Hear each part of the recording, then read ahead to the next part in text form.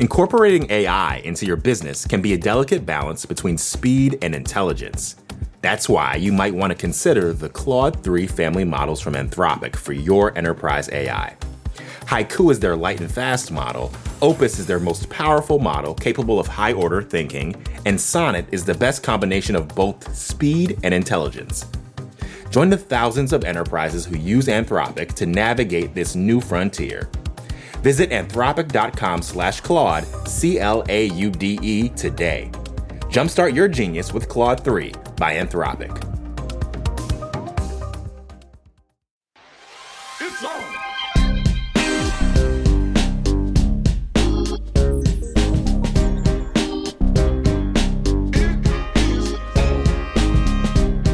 Hi, everyone. From New York Magazine and the Vox Media Podcast Network, this is The Crown with 100% fewer royals.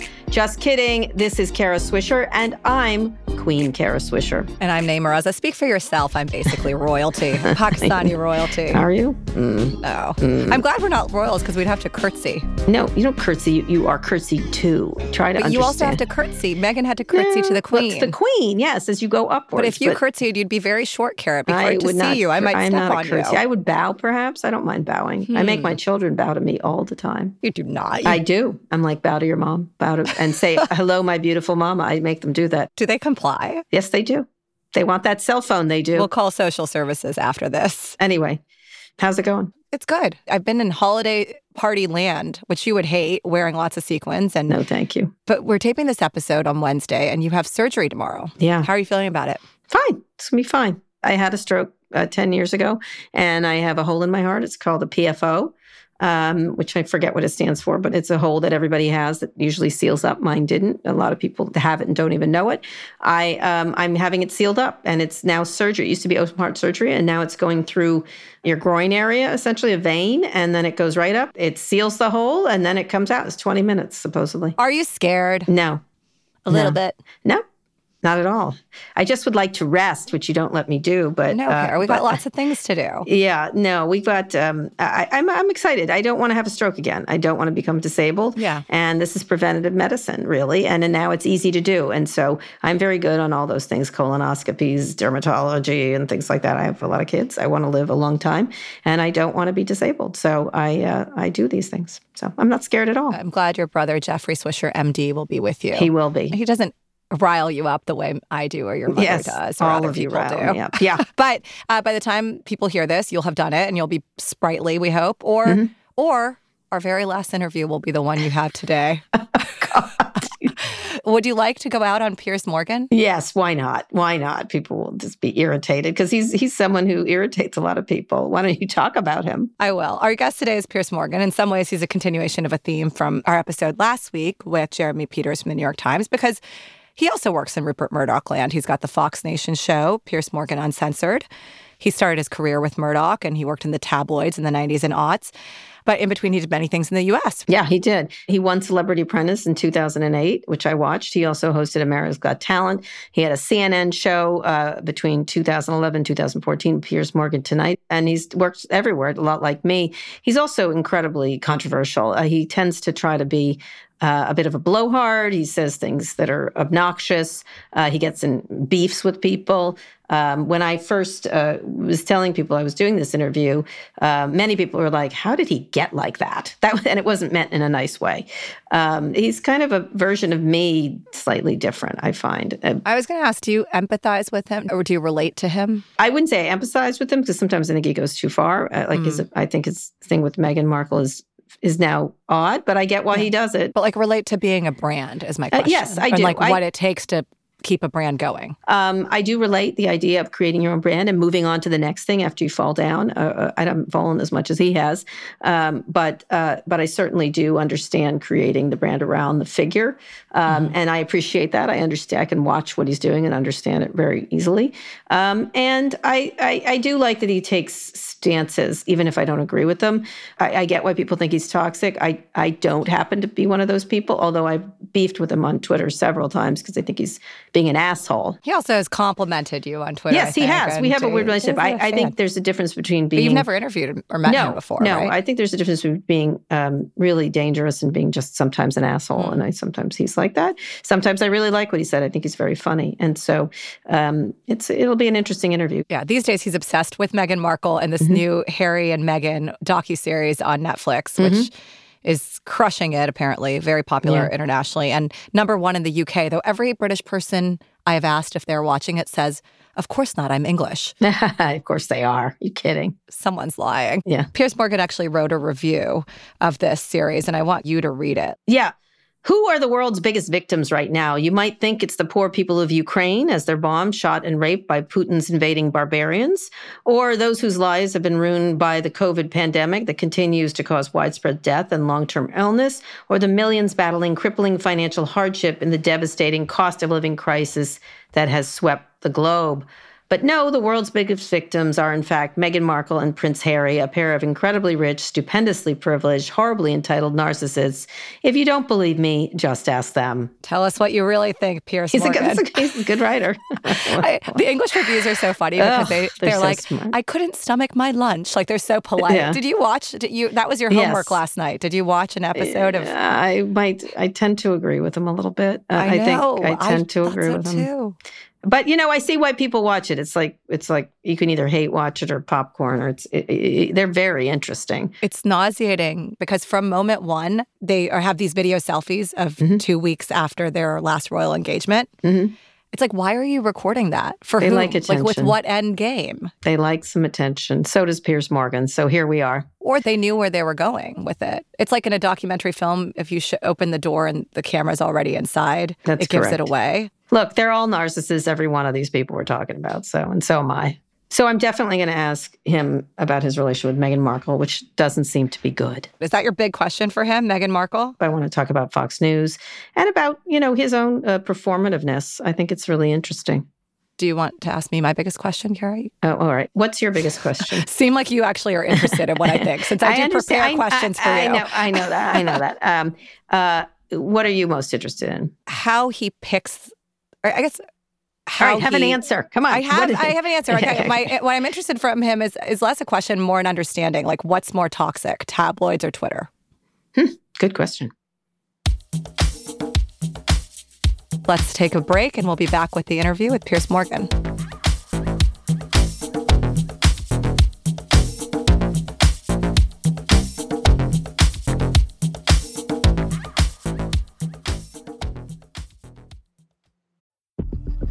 Support for this show comes from Atlassian. Atlassian software like Jira, Confluence, and Loom help power the collaboration for teams to accomplish what could otherwise be impossible alone. Because individually, we're great, but together, we're so much better. That's why millions of teams around the world, including 75% of the Fortune 500, trust Atlassian software for everything from space exploration and green energy to delivering pizzas and podcasts. Whether you're a team of 2, 200, or 2 million, or whether your team is around the corner or on another continent altogether, Atlassian software is built to keep you all on the same page from start to finish. That way, every one of your teams, from engineering and IT to marketing, HR, and legal, can stay connected and moving together as one towards shared company-wide goals. Learn how to unleash the potential of your team at Atlassian.com. That's Atlassian.com. Atlassian.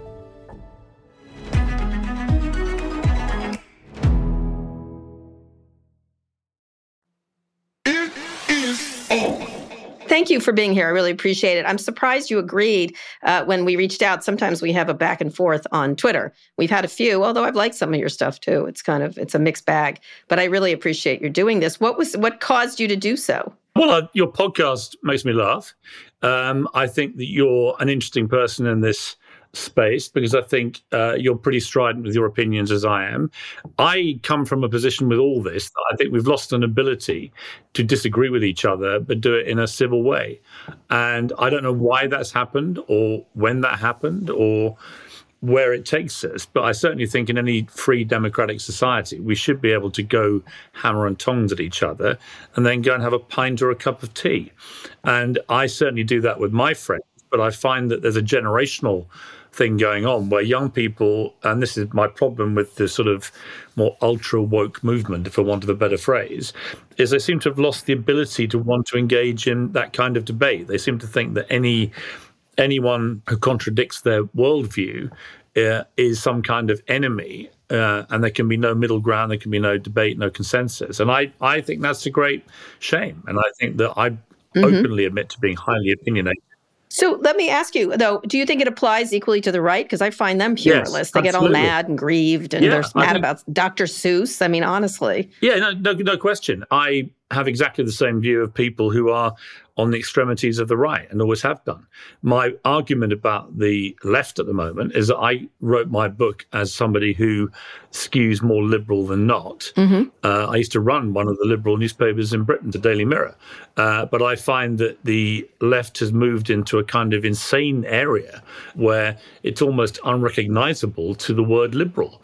In a way, the ultra woke left have become a bit like the fascists they profess to hate most, because they believe in cancelling things, censoring things, all the things which historically we would have looked at for the right and berated them for it. It's almost like friendly fire. I'm not coming at this from any position other than, yes, I agree, they're a right-wing nutter. Right, you're obviously an intelligent person, so I'd love you to do the same for the right, because I would agree on some cases shutting people down and discussing things is ridiculous. If you have a good argument, make it. But what's been sort of happening on the right is this idea of constantly dunking, constant cruelty, constant grievance, victimization. This is what was done to me. I feel like I'm caught in a cycle of there's a joke about local news here in the United States, is that you could put anything and say it could happen to you out of fear and anger, which is mold. It could happen to you, killer bees. I love the way you're categorizing this as some problem just for the right. And I do think I'm in a... No, I don't, but go ahead. I think it's a scourge on all the houses. I think that there is, and I blame social media a lot for this. I think it whips people up into tribalism. You know, I sort of equate it to when we go back 2,000 years in history, and we lived in genuine tribes, and we never ventured out of that tribe. Everyone in your tribe would look the same, sound the same, talk the same, have the same attitudes, tastes in food, and so on. And then when we edged out of our tribes finally and encountered other tribes who looked different, sounded different, ate different, had different tastes, different opinions, both tribes concluded the only way to resolve matters was to kill each other. And I sort of feel that social media has whipped everybody back into that mindset where, whether you're on the right or the left, the only solution is to eradicate your enemy for having the audacity to have a different opinion. And I think that's completely wrong and dangerous and antithetical to a democratic society. All right, so let's have a real discussion. Let's start with your long career. I think it's as long as mine, I think. It started at Murdoch Enterprise. Your first job, I think, was at the tabloid The Sun. Is that correct? Yeah, I was the show business editor of The Sun. And then you worked for Murdoch, made you editor-in-chief of News of the World. You've worked for Rivals, and now full circle, you're back in Murdochville for about a year now. Talk about that, sort of that journey back to this and why the return. Yeah, I mean, I was 28 when Rupert Murdoch offered me the editorship of the News of the World. It was his biggest selling newspaper in the world at the time. And I was extremely excited. It was an amazing opportunity. I'd only been a columnist, a show business columnist, and he showed extraordinary faith in me and was a brilliant proprietor to work for. Very fearless, obviously controversial to many people, but I always found him extremely straightforward to work for. He never told me what to put in the paper. He might give an opinion after I'd published something if he agreed or disagreed, but he didn't ever try and force his views or anything like that into the paper. So I never understood that criticism of him. And I thoroughly enjoyed working for him. And then I actually quit and went and worked for one of the rival newspapers, the Daily Mirror, for 10 years and competed against him. And that was fun too. And I think that he admired, I think he once said about me that my balls were bigger than my brains, which I thought was one of the more interesting quotes I've had about me. And for me, Rupert Murdoch is one of the great media titans of my lifetime.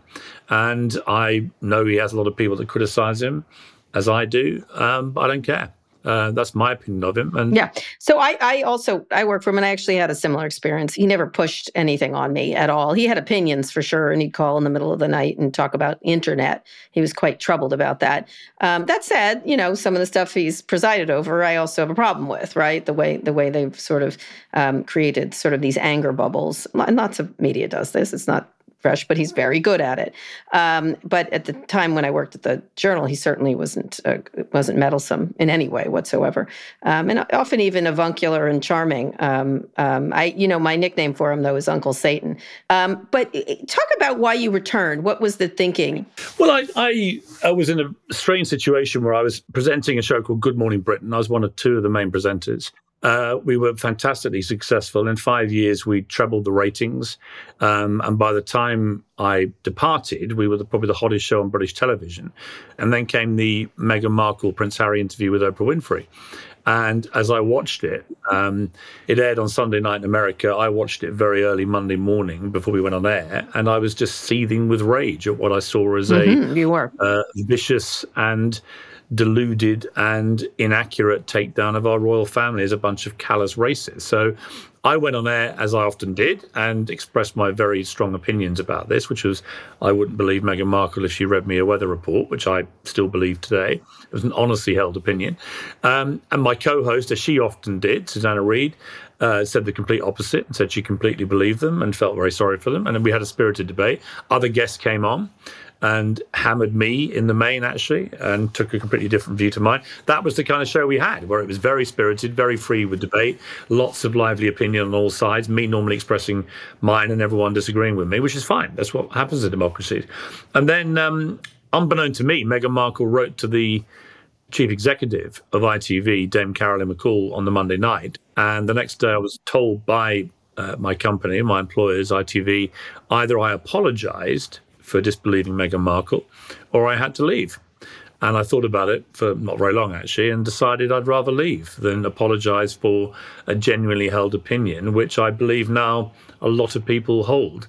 I mean, to be honest, Cara, it doesn't really matter if you agree or disagree or believe it or don't believe it or think Harry and Meghan are the best things since sliced bread or the devil incarnate. It doesn't really matter. The principle for me was about free speech. Should I be allowed to articulate my honestly held opinion? And you also you did stomp off the set after a long argument with another co-anchor, correct? Is that? Well, that had nothing to do with why I left. So that was early in the show. Oh, that was on the Tuesday when our deputy stand-in weather guy decided to try and take me down on TV, and that's entirely his prerogative.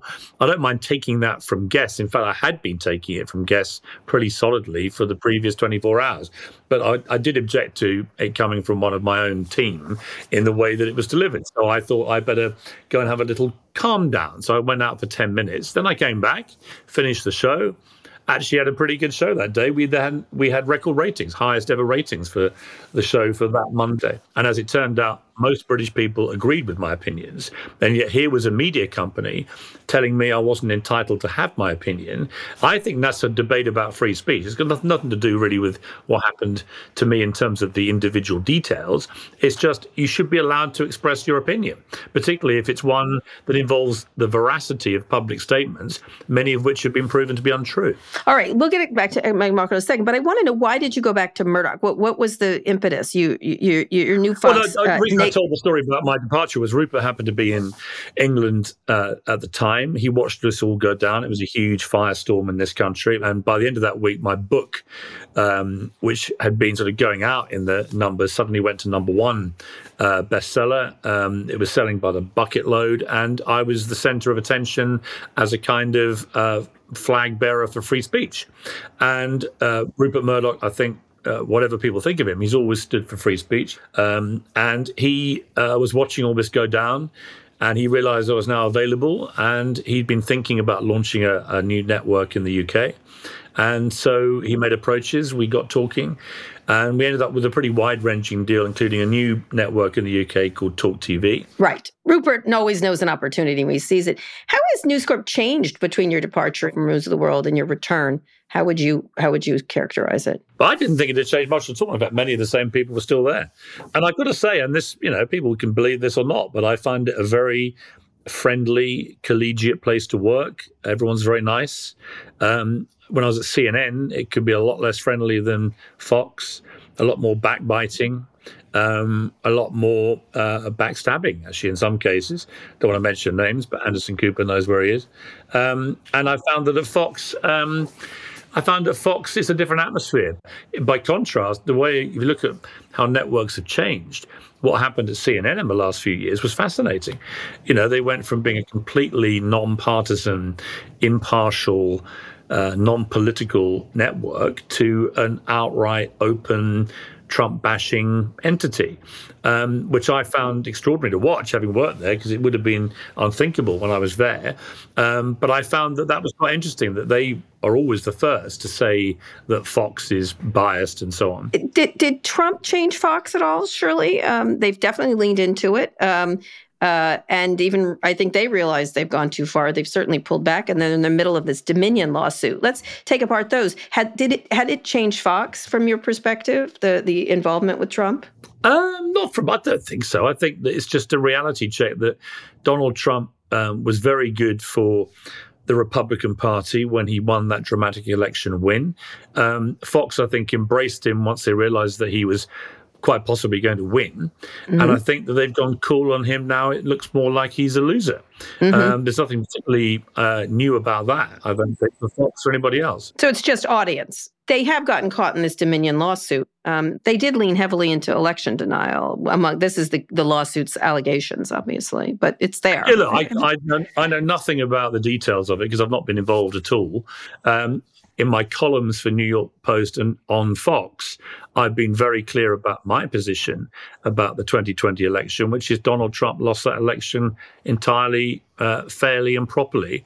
And his constant whining about having it stolen from him. And I said this to his face in a rather inflammatory interview back in April. His constant whining and trying to re-legislate it and say that it was stolen, the constant sort of big lie, for want of a better phrase, has come back to bite him. And most of his endorsement picks in the midterms got beaten, especially the ones who were continuing this nonsense. So I think that that's a wake-up call for Donald Trump. And I think that Fox, like me and like a lot of people, think the future of the Republican Party is veering more to the likes of DeSantis than it is going back to Trump again. Even this morning, they were touting him. I don't know if Rupert himself is a massive DeSantis fan or not. All I know is that I think DeSantis is the one to watch and is likely to be the nominee.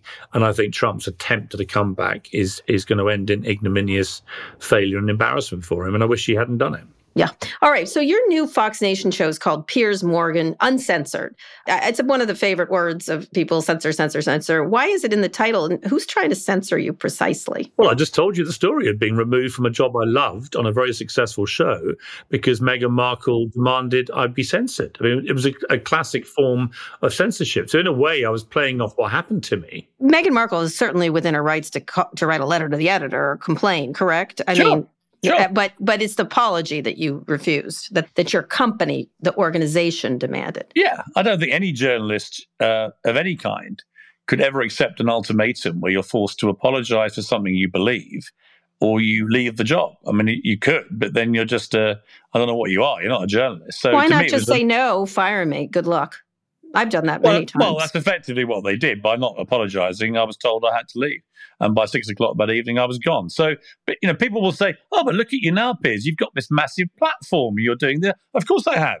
But I'm not doing the job that I love doing and that I was good at. And I believe that is a form of censorship. So when I see people saying there's no cancel culture, I'm like, well, there's certainly a lot of people at much lower rungs of the ladder who are genuinely getting forced out of jobs. Well, you never shut up. I think what I say is a lot of, like Marjorie Taylor Greene talks about canceling, and I'm like, you never shut up. No, right? I don't think cancel culture is necessarily about being told you can't speak, but it is about being forced out of jobs perhaps that you love doing because people no longer honor or respect free speech. And I think that is a form of rather insidious cancel culture. And I do think it's a form of censorship, hence the name of my show, which is whatever happens to me on this show, Mr. Murdoch may get rid of me for bad ratings or he may get rid of me for other reasons to do with whatever he chooses to get rid of me for. But it won't be for having an opinion. And that I can be sure of. What I think part of it is that like Elon Musk just took Elon Jet off of Twitter. As someone who follows his jet things, it's public information that this guy is doing. Took him off. So what happens is a lot of the free speech absolutists tend to make choices like everybody else does, which I call editing. You decide it's my platform. I overpaid for it by a factor of 10. I'm going to put on whatever I want. And then yells about cancel culture. That seems to be irritating to me for sure. The Elon Musk jet thing, I've not seen that, but it may well be a security issue, is it? So I'd have to hear what his... It's public, it's public information. No, sure, but I'd have to hear what his explanation was first before I would judge him. I would say that he's not an absolutist, because we've seen with Kanye West that when Kanye West, or Ye as he calls himself now, then immediately responded to being allowed back onto Twitter by posting a photograph of a swastika and a Star of David, then that crossed the line for Elon Musk, and he removed him from the platform. He's not a complete absolutist. He doesn't believe everything goes, but he is, I think, quite correct in saying that there has been a ludicrous situation on social media platforms like Twitter, where you end up in a situation where a very woke-skewed workforce think it's perfectly reasonable to suppress a story like the New York Post scoop on Hunter Biden's laptop. Okay. Well, let me just finish. And they think it's perfectly reasonable to suppress that story to the extent they remove the New York Post Twitter account in the run-up to an American election, a story which could, and I say could have impacted the result of that election. That is a malevolent suppression and censorship of free speech and of First Amendment rights of media publications. And now, in that case, I would say it applies I'm going to interject. To left or right. Yeah. If you look at the actual debate among and between people in that company, it was a great debate. And there were a lot of people who didn't think they should have taken it down. The decision was made, and then they reversed it a day later. These are the kind of struggles that these companies have. Well, they didn't reverse it a day later. The New York Post 2 days account, later. The New York Post account wasn't back up for another 2 weeks. The story wasn't back up for 2 weeks. Jack Dorsey right away said it was a total mistake and reversed it. Actually, almost immediately. No, that's not what happened. If you go and check it, the New York Post was not allowed a Twitter account for 2 weeks. So that was 2 weeks in the month before the election. I think that's completely outrageous. But you acknowledge that within the company, it wasn't just one group of people moving like this ridiculous hive mind. It was a real debate going on internally that one group lost and one did not. And you're correct about the 2 weeks. I'm talking about Dorsey immediately saying it was a mistake. Yeah, but go ahead. Let me just say, if it had been Donald Trump Jr.'s laptop, do you think the same decision would have been taken? I don't think it would have been suppressed. The New York Post would not have been prevented from promoting their scoop, and it would have been followed up with enormous enthusiasm by the whole of the mainstream media. So there you had a story which, in my view, perfectly exposed the utter hypocrisy of a predominantly liberal-dominated media, both social media platforms and mainstream media, making a conscious decision to protect Joe Biden and to do something they wouldn't have afforded Donald Trump. And that, to me, is where the problem starts. About if you start to do that kind of thing,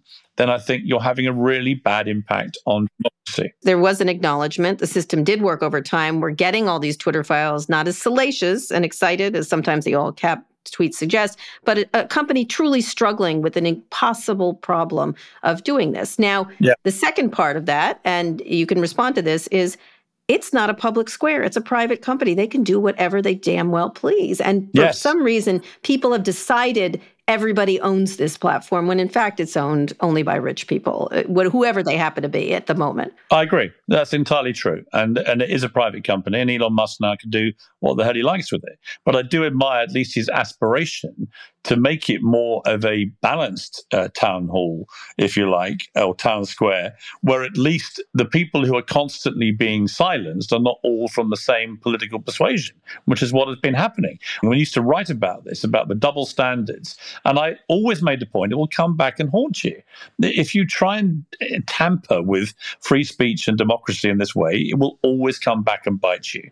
And I don't think Elon Musk has off to a perfect start. He's throwing a lot of stuff at the wall and seeing what sticks. He's trying to work it out. I do support him in the general aspiration to bring people back to the platform and give them a chance to show they understand that there are limits. And he's shown that with Kanye West. If you cross the line again, then he will remove you.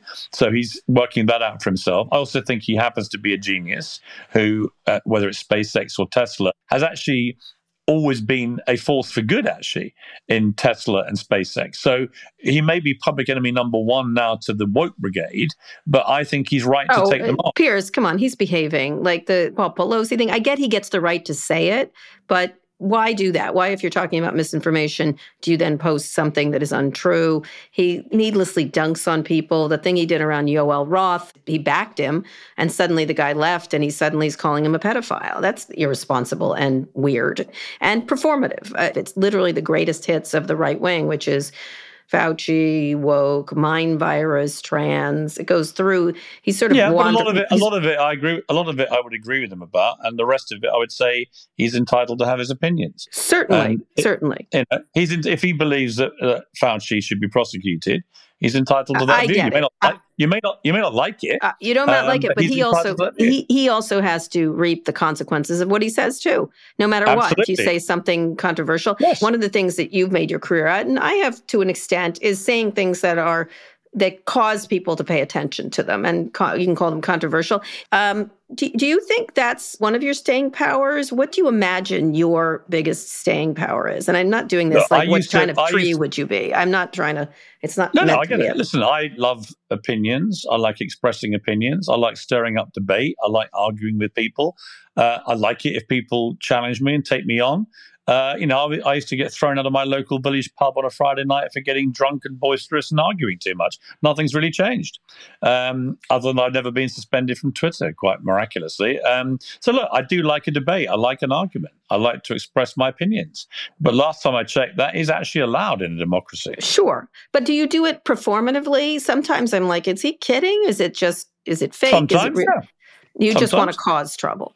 Now, I would say I always express honestly held opinions. But for example, is the biggest story in the world whether a company called Greggs in the UK releases a vegan sausage roll, which I made into a huge furore, which led to, I think Greggs claimed they sold £1 billion worth of sausage rolls off the back of my fury. Is that a valuable use of my time? Probably not. Was it quite fun? Yes. Was that underpinning it a belief by me that vegan and vegetarian companies, as they're banned from doing in France, by the way, should not be allowed to use meat language to promote their products? Yes. So there was a point there, which I do believe in, but it was also quite good fun having a running battle with vegans on Twitter, because the one thing about vegans isn't that free speech to call it meat? They can call it meat if they want, as far as I'm concerned. Well, actually, it's an interesting question, isn't it? Because to me, it's duplicitous, and in France, they banned it.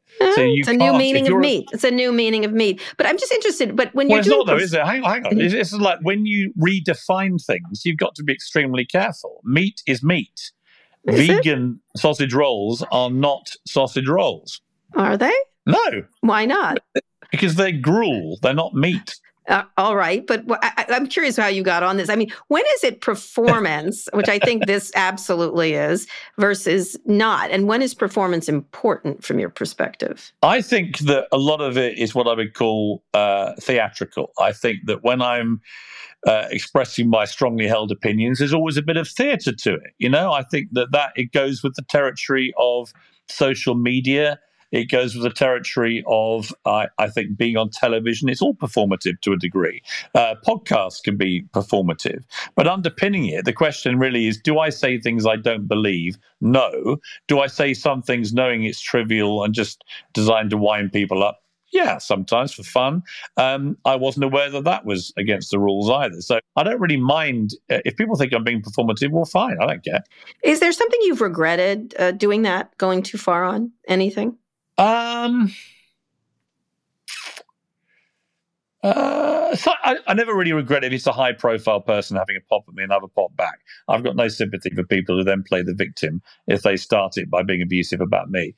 But if I see a troll saying something particularly vile and I, in a moment of intemperate weakness, respond in a sort of personally abusive way, whatever it may be, mocking their haircut or something, to give myself a cheap laugh. But then I remember I've got 8 million followers on Twitter, and then I see the pile-on that happens to this troll who might have 50 followers and has ever been exposed to this kind of thing.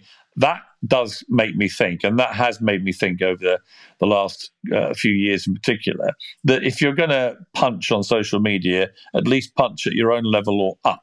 But don't punch down to people who perhaps just cannot handle that kind of attention. You might talk to Elon Musk about that, calling people pedophiles and the impact that might have with crazy people. Yes, absolutely. Yeah, I think there are a lot of people who are on the sort of periphery of social media who now have access to people like me and you who can express vile opinions, and we're supposed to just suck it up and take it. And actually, Elon Musk is, he often responds to them, and he can be quite intemperate himself, but I quite like the honesty of that because that's how we all feel. But I do think sometimes you have to be aware of the impact of putting something in front of 8 million people, or in his case, whatever it is, 100 million now followers, that it can have a very large impact on the person that you're talking to. Yeah. And I think it's just better to keep the punching up or sideways than down. Well, that's very social justice warrior of you. But let me go. Let me talk about things that have had trouble, because we've also had it. You have been fired a few times. I have been fired. I've actually only been fired once. Once. Okay. The Mirror. This is 2004. The Mirror, yeah. This is when you published what turned out to be fake photos showing Iraqi prisoners being abused. Allegedly fake photographs. The Queen's Lancaster Regiment proved the pictures of its soldiers torturing as Iraqi prisoners were staged and launched a strong campaign denouncing. Well, hang on. They didn't prove anything. They said that, and it was accepted. What did you learn from that experience? I learned that the old rule that if you survive 11 days of a scandal, you'll be okay, isn't true, because I was fired on day 12. So that was the first thing I learned. Secondly, I learned that you can never ask enough questions. In that case, we were given a series of photographs by two people who were who they said they were, attached to a regiment that had been fighting in Iraq and the Iraq War in the British Army. And they purported to show British troops abusing Iraqi civilians. And we held those pictures for 2 months. And we were debating and checking and debating and checking. And then the Abu Ghraib scandal broke in America with those horrendous pictures.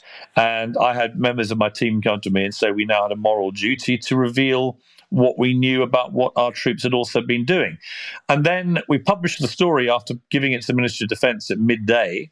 They didn't come back with any denial. And in fact, denials only happened about a day and a half later.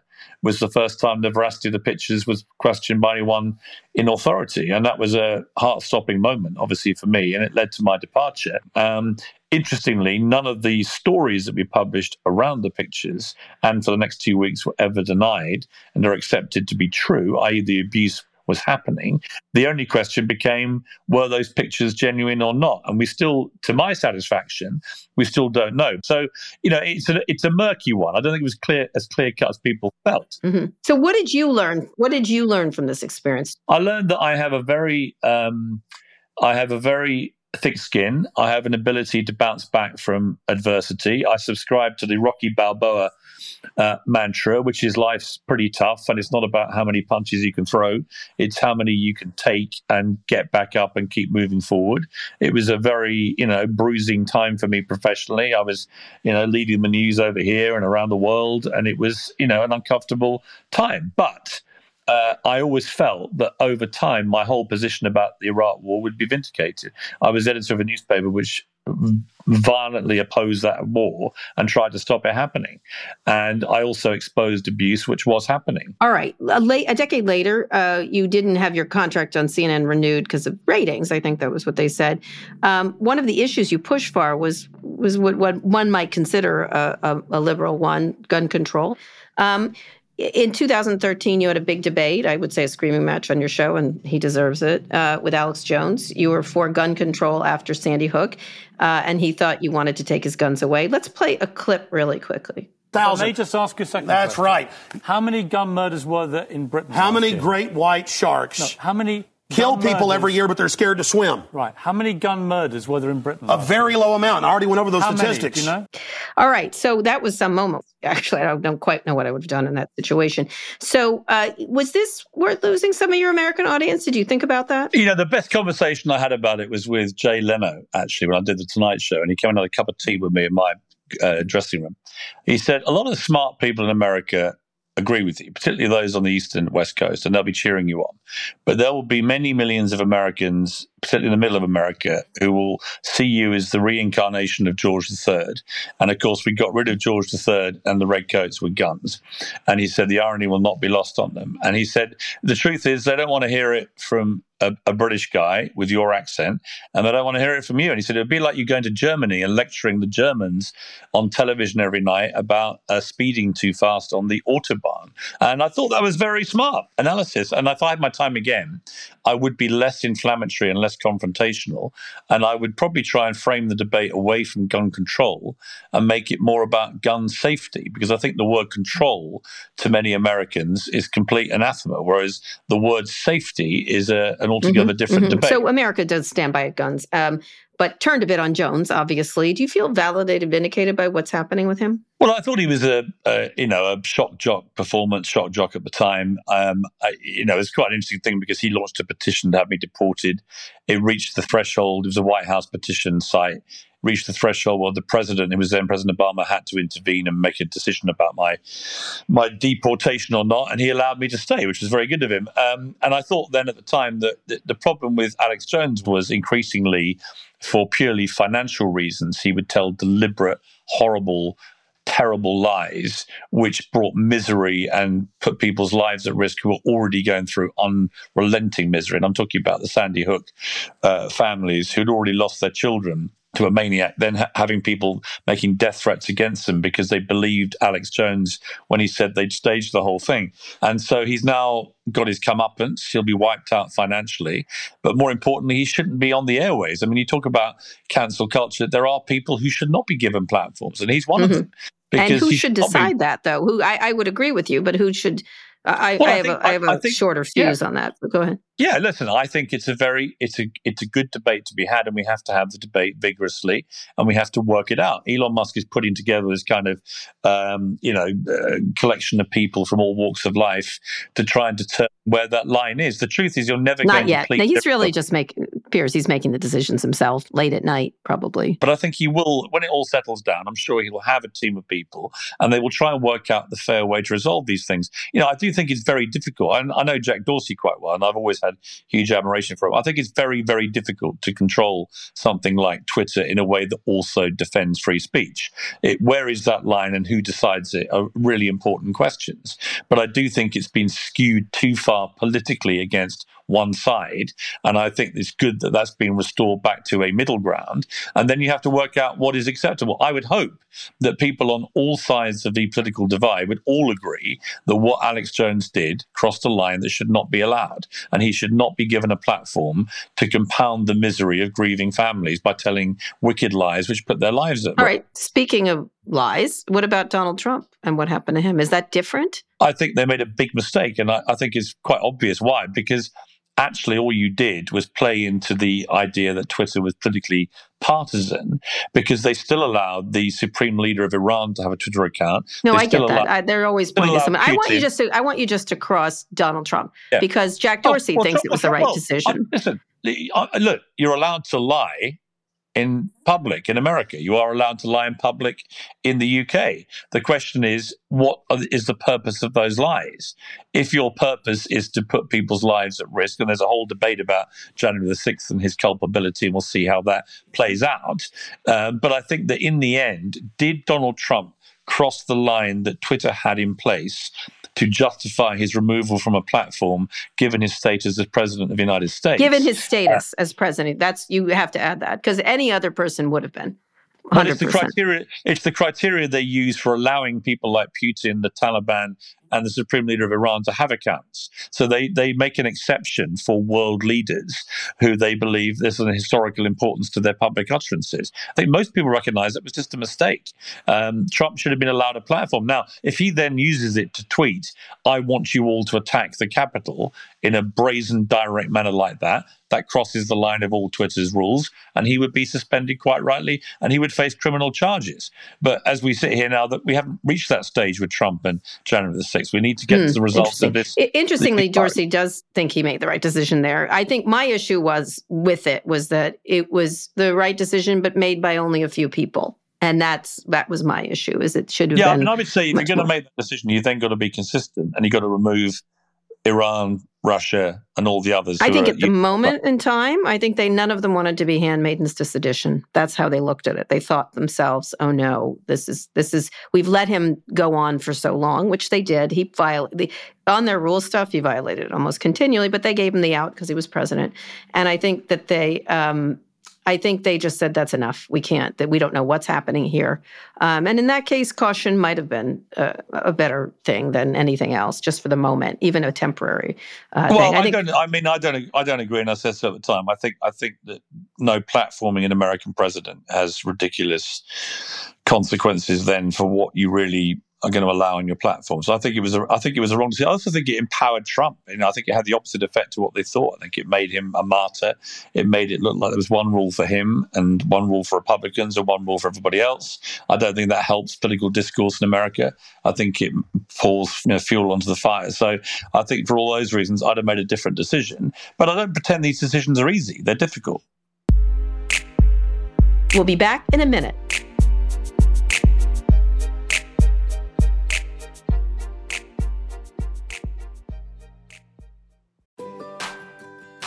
Support for On with Kara Swisher comes from Greenlight. Look, if you're anything like me, then I'm confident you wanted to make a really dumb purchase back in the day. Maybe you thought that boombox you got would last a lifetime, or just wanted way too many high-waisted jeans. We've all been there. You live, you learn. But if you're a parent, you want to be able to pass those financial lessons you learned on to your kids in a way that sticks. That's where Greenlight Card comes in. It can help your kids actually learn how to make smart financial decisions at an early age. Greenlight is a debit card and money app made for families.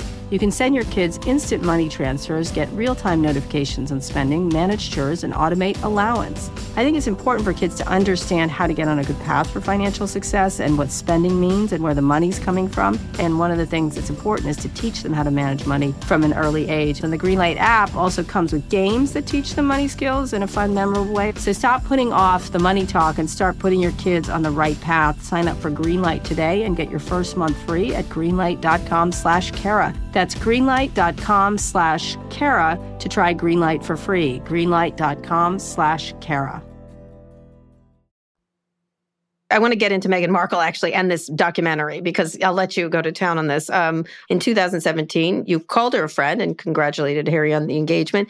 More recently, though, you called the pair, this is yesterday, California mudslingers, which I've never heard of that expression. You wrote a scathing review of their new Netflix series. Talk about two things. What went south and why her? You're not quite at the Megyn Kelly level of hating on her, but you're right near. Hang on. I think I resent that. I think I am. Okay, all right. I don't even hate Meghan Markle or Prince Harry. I hate what they're doing to the royal family. Okay. I was brought up a monarchist, but the truth is, I knew her a bit before she met Harry, and then like a lot of people in her orbit, never heard from her again after that, which is perfectly her choice. In fact, I carried on after that, writing very nice things about her, right to the point of the wedding, actually, 18 months later. But the coverage was, universally popular. Everyone in Britain was thrilled about this biracial wedding and what it said about the royal family and everything else. Everyone loved it. And then after the wedding, there were a series of missteps, which I think caused the problem with them and the media, and then the subsequent fallout. And it can be brought down to one thing, I think: hypocrisy. They began to see it as their role to preach to people about carbon footprint, for example, but also wanted to carry on using George Clooney and Elton John's private planes like a cab service. They preached about poverty on the day that Meghan Markle threw a $500,000 baby shower in New York. They preached about privacy, and then would pop up doing interviews. And so this went on and on and on. And each time they did it, they would be criticized, as any royal would have been if they'd also been hypocritical, by the media. And the media got increasingly critical, and they got increasingly angry with the media. And they also got increasingly angry with the royal family, who they thought weren't protecting them enough. But I can tell you from 30 years working in the British media, Meghan Markle didn't get anything like the treatment Princess Diana got. Kate got exactly the same treatment when she first got together with William. And then over time, because she behaved herself and did her duty and smiled nicely and didn't attack everyone all the time, everyone began to love and respect her. And that's just the way it is with the royals. They're the biggest stars in our world.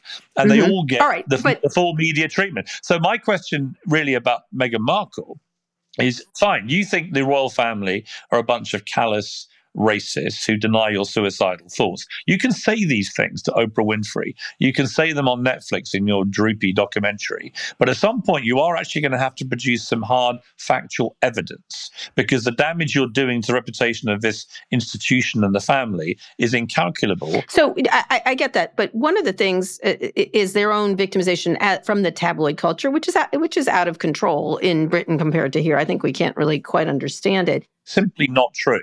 The American tabloid culture is just the same as the UK one. It's vibrant, it's aggressive, it's opinionated, it challenges people, it criticizes people. It's exactly the same. And by the way, so it is around most of Europe. This idea that the Brits are somehow worse than the others is nonsense. And I all right, but that's low bar argument. You're saying it's the same. Well, it depends if you like it. It depends if you like tabloid culture. I love tabloid culture. Right.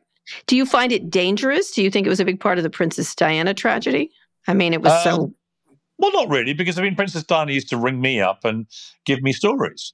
And she used to get people to ring me and tell me her movements so that she could be photographed on certain days. When Camilla Parker Bowles had her big famous coming out with Prince Charles, Diana was with Mohammed Al Fayed on a boat in the south of France, and she got fired to call me and make sure I had a photographer on the beach at 9 o'clock on the morning of the party so we could get pictures of her doing a handstand in a leopard skin bikini. So I'm afraid I'm rather cynical about all this, because I've been on the receiving end of people like Princess Diana, who I loved, using the media when it suited her. And I've seen Meghan Markle and Prince Harry, who profess to hate the media, but by God, do they use the media a lot, whether it's Oprah Winfrey, James Corden, Netflix series, books, you name it, podcasts. They are pretty aggressively using a media they profess to hate. What the idea that the British press was or is racist when it comes to her? There were columns like the one in the Daily Mail written by Boris Johnson's sister Rachel, who wrote, if there is issue from her alleged union with Prince Harry, the Windsors will thicken their watery, thin blue blood, and Spencer pale skin and ginger hair with some rich, exotic DNA, and wrote of Meghan's mother that she is a dreadlocked African-American lady from the wrong side of the tracks who lives in L.A. She later disavowed that column. Do you think it did go over the line with her in any way? Honestly, I think there were probably 100,000 articles minimum, maybe double that, I don't know, in the period from when Meghan Markle's relationship with Harry was announced to the wedding. And of that, I would say 99.999% did not have a single comment in them or headline which could even be construed as vaguely linked to any form of racist intent.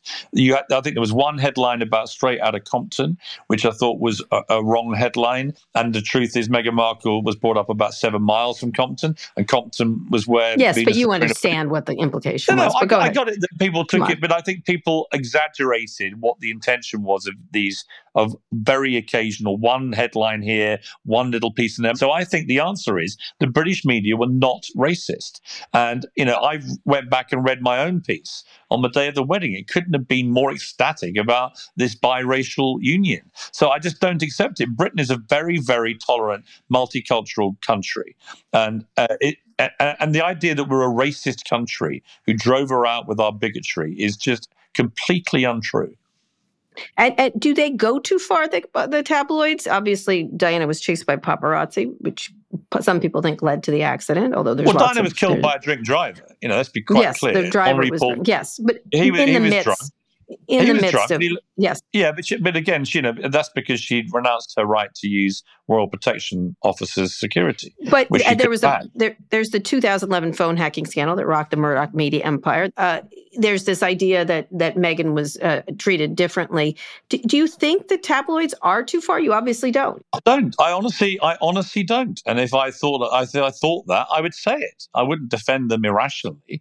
But the tabloids are far, far less aggressive now in this country than they used to be in the Diana years. I think we did learn lessons from what happened with Diana. And you don't think you're overdoing it with her in any way? No, absolutely not. In fact, I think the people who are overdoing it are her and Harry, who are on a relentless assault of trashing their families. All right. So let's move on to someone else who likes a lot of attention, Donald Trump. You had a long relationship with him. You were on The Apprentice.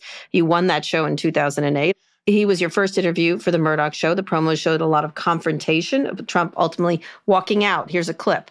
A former president in denial. I'll be completely straight with you to your face. I think I'm a very honest man. Much more honest than you, actually. Really? Yeah. It was a free and fair election. You lost. Only a fool would think You that. think I'm a fool? I do now, yeah. With respect. Excuse me. Okay, but with respect, you haven't produced the hard evidence. Excuse me. The most explosive interview of the year. I don't think you're real. I realize I'm not like... Very dishonest. Let's finish up the interview. Morgan versus Turn Trump. the camera off. Morgan versus Trump, explosive. All right, Trump's team countered, saying it wasn't like that at all. You had a friendship with him, and one of the previous interviews with him had been described as a love fest. Do you think it was a hardball interview with him? Yeah, I mean, it was friendly, and then it was hardball. It was 70 minutes. I think actually the interviews I've done with Trump since he ran for office and won the presidency and post-presidency have been the toughest he's done, actually. If you go back and watch them all in their entirety, you might be pleasantly surprised that they weren't the softball that people thought they were. And this last one was the best of the lot, in which we had a lot of fun exchanges. And then we had the hardball stuff when it got round to the big lie about the 2020 election being stolen, which he repeatedly calls me a fool. He tries to walk off. He then comes back, and it's just a general, carnage going on. But that's fine. That's Trump. He's a performer too, and he doesn't like people who say, I don't agree with you.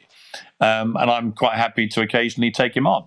But I'm also quite happy as somebody who builds a relationship with him and interviewed him many, many times, and spoke to him many, many times, to use that relationship to try and get interviews with him. And I think I've done that pretty successfully. It's a hard line because everyone on the right, if you criticize them about anything, they tear you to pieces on social media.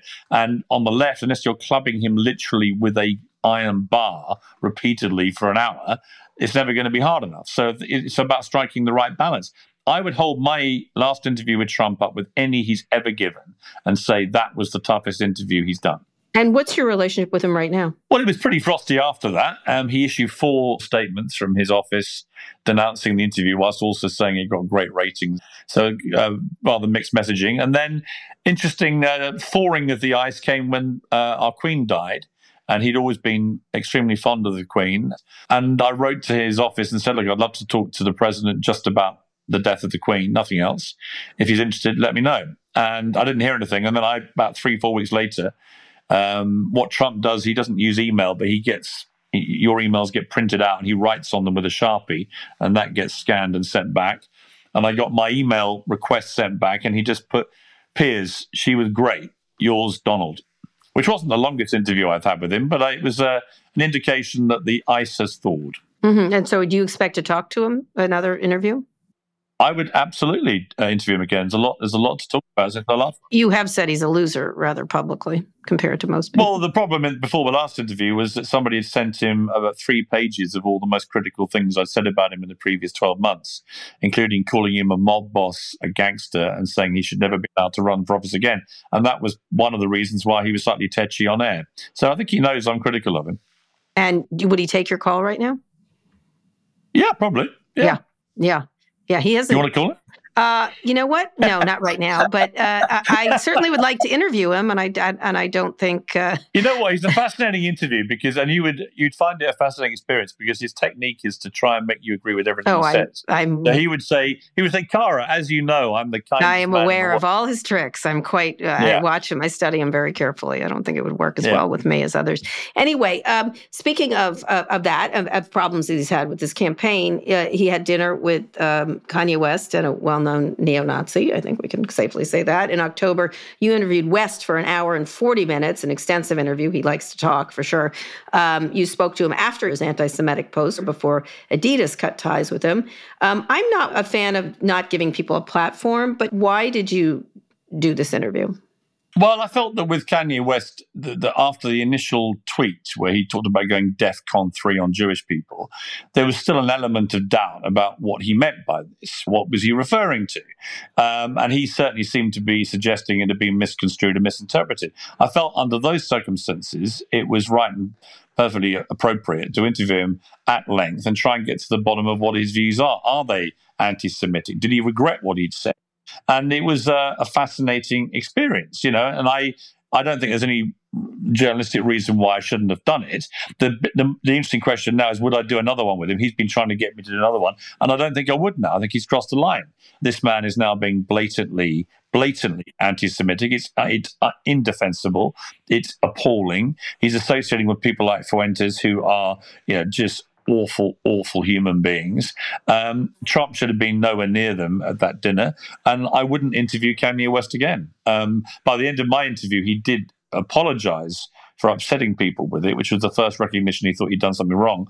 But, I've had text messages from Kanye West since then where he gets extremely homophobic, anti-Semitic again, and it's very unpleasant to read. So whether he's going through some sort of bipolar episode, as some people think, or whether he's just got a malevolent streak in him now where he doesn't care and we're seeing the true colors of him. I don't know, but I would not feel comfortable doing another interview with him. No. Interview again. I don't think I would. I think he's a stone cold anti-Semite. It's so clear. Yeah, I agree. And when Elon brought him back on, I'm like, you're going to kick him off in a week. It's just, sorry. Yeah, which to be fair, he did. And I think that was right. So do you have a line generally? Is there a line or not? Or do you feel like almost anybody? Is there someone you would not interview right now besides Kanye West? Yeah, I think, I would not interview Nick Fuentes. I wouldn't give someone like him a platform.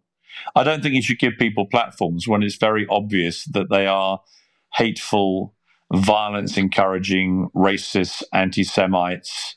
Anyone who's targeting people with a view to causing them harm should not be given platforms. Mm-hmm. Interesting. I would certainly interview Trump. I think I wouldn't, for example, interview Marjorie Taylor Greene. I think she's a spewer of, I understand her power. I do, her increasing power, but it seems like the only thing you can do is argue with her. And she has a streak that is very obviously problematic when it comes to Jewish people and others. I agree. Would you interview her? I think you're right. I mean, I think, probably not. I think you're giving a platform to people who are, I think, they're dangerous people with dangerous views. And I think where that danger strays into blatant anti-Semitism or racism or bigotry, where it endangers the lives of the people that it's being spewed about, that's a line that should not be crossed. And how do you feel then about Elon Musk tweeting that thing about Paul Pelosi was so obviously homophobic, or the pedo thing about a man who was gay, Yoel Roth, for example? You mentioned homophobia and Kanye West. Yeah, look, I don't think that anyone should tweet stuff like that. And he deleted them. I think he sometimes gets sucked into people sending him stuff which he doesn't really give a big enough forensic eye to. And he's learning the hard way that when you own the company, then it's a much more difficult position when you do that to when you're just an individual having fun on Twitter. And I think he's learning that, and he will learn that. But he is a guy who shoots from a hip, and he'll just say stuff, and sometimes he regrets it. And then I've noticed he does delete it, and sometimes he expresses regret. He didn't delete the pedophile thing about Yoel Roth, who was a gay man who was now had to move from his home. I mean, there are consequences, as you said, when you're a powerful person with that big a platform. Yeah, look, I'm not here to answer for Elon Musk. Yeah, no, you're not. So I have time for one more question. Meghan Markle, would you like to interview her? Absolutely. You can tell her my studio awaits. And it won't be quite like the interview she normally gives, where the question goes something like, Meghan, how long have you been treated so badly by the beastly royals? What would be your first question? My question would be something like, hey, Meghan, why are you such a shameless hypocrite? And have you got any evidence for any of these lies you keep spewing? Oh, well, there you have it. I don't think she's coming for an interview, Piers. Okay. In any case, thank you so much. And it's really interesting to understand how you think about things. Thank you, Cara. I enjoyed it. It's on.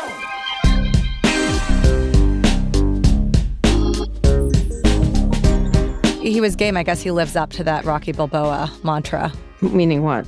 He's willing to take the punches and willing to come back and try again. Yeah. And I think one of the things is surprising. I think people really, just like with a lot of people who are loud and have a point of view, people like to dunk on him a lot, and they really hate him. Like, I don't particularly hate him. I think he can be a horse's ass.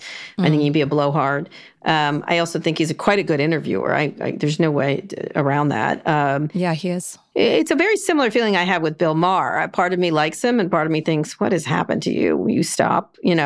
Stop with the cancel culture. Stop with the victimization. Stop with this and that. The Meghan Markle obsession. Stop with that. I see why he's doing it. It's good for ratings. I hate to say it. He loves the late queen. He does. He does. And I think that's genuine. I think that is genuine. I don't think it's performative, actually. I think it's genuine. No. People will be mad at me because I treated him with respect, and that's just the way it's going to be. A lot of stuff he does I find vile, and I've said so when it is. I don't think we have to lump everybody together. I think he's 100% right about tribalism. That said, I disagree with about Elon. I think Elon's taken a really ugly turn, and there's a difference between being obstreperous and being, as I think Piers Morgan loves to be, and being just cruel, needlessly cruel. Yeah. It's funny. He came in thinking you were of a certain ilk and that you had a certain thing, but he was still willing to engage, which was his point. He does protest a lot, like on the mirror pictures with the government, but I was surprised he was so quick to acknowledge that he is sometimes performative. Yeah. Do you think you're theatrical ever, Kara? All the time. All the time. Yeah. All the time. And when are you performative? Just sometimes I like to smack at people, but it's genuine. I think that's what resonated with me is everything I say is what I think, but sometimes I go over the top. And I would agree responding to trolls is stupid. And it always takes from me and makes me lesser. And I would agree with that. And it's hard not to when you're getting smacked, but you should expect it as being a public figure. Yeah. That seemed to be his kind of line. Don't punch down, punch up or sideways. And that makes a lot of sense to me. Why then? Because he came up in tabloids, and tabloids are punching at celebrities and powerful people. Yeah. But the reason he said for not wanting to punch down was that it can have a disproportionate impact on a certain individual. Your scale, your power. He understood that. But tabloids have that too. I think that's the thing. They have that. And just because that person's a celebrity doesn't mean... Yeah, but he did make... look at Britney Spears. But he made the point. Britney Spears calling the press all the time. So is Princess Diana.